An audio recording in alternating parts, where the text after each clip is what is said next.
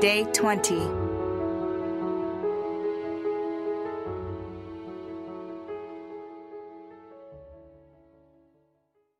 From Promise to Performance. Genesis chapter 12, verses 1 through 4. Genesis chapter 12, verse 1 and verse 2.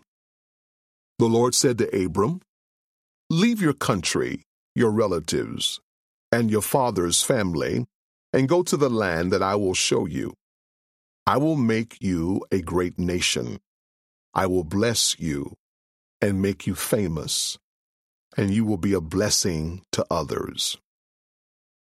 How do we deal with life when God makes us a promise that He hasn't yet fulfilled? God may have assured us healing, deliverance, promotion, success, a companion, or good health. Yet how do we handle it when the manifestation of that promise has not become a reality? How do we live between promise and performance? We can learn a lot from the life of Abram, later renamed Abraham. He had to wait 25 years to see God perform on His promise for a son, and even longer for God to release the promised land to his descendants. You may be asking, but why does God take so long? Let's consider Abram's experience. First, Abram had to be willing to relocate himself.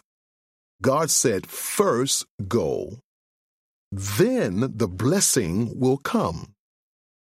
God may show you the promise in one place and give it to you in another place. God led Abram on a journey from Ur to Haran to Canaan to Egypt and back to Canaan before He performed on His promise. We can see it's not always a direct route. Abram probably wondered why there was so much back and forth movement. Here's why. There are experiences and exposure you need to have and some lessons you need to learn along the way. Sometimes the required move is not geographical, but it's spiritual, psychological, or emotional. The move is essential to bring you from promise to performance. Secondly, it involves release. In Genesis 12, God told Abram, "I have some things for you, but I need you to leave your father's house and I need you to leave your father's people." Here's the problem. Abram brought his nephew Lot with him. Lot offered a sense of familiarity, friendship, and additional finances for the family. But it wasn't until he eventually released Lot to go his own way that Abram could receive the promise. In other words, he had to release what he was clinging to. Your hands cannot be open to accepting God's gifts if they are holding on to something else. Releasing makes you receptive to receive. Thirdly, God wants you to remember. Now, I understand that when God makes you a promise that He hasn't yet performed, you can feel ready to throw in the towel. But the good news is that although it takes time, God doesn't leave us hanging out to dry. God didn't just speak the promise to Abram and then let all 25 years go by in silence. God spoke the promise to Abram in chapter 12 and reminded him of it in chapters 13, 15, and again in chapter 18. God is on your side. He wants you to have faith to fulfill your destiny. So ready yourself and be willing to relocate, release, and remember. This is your part.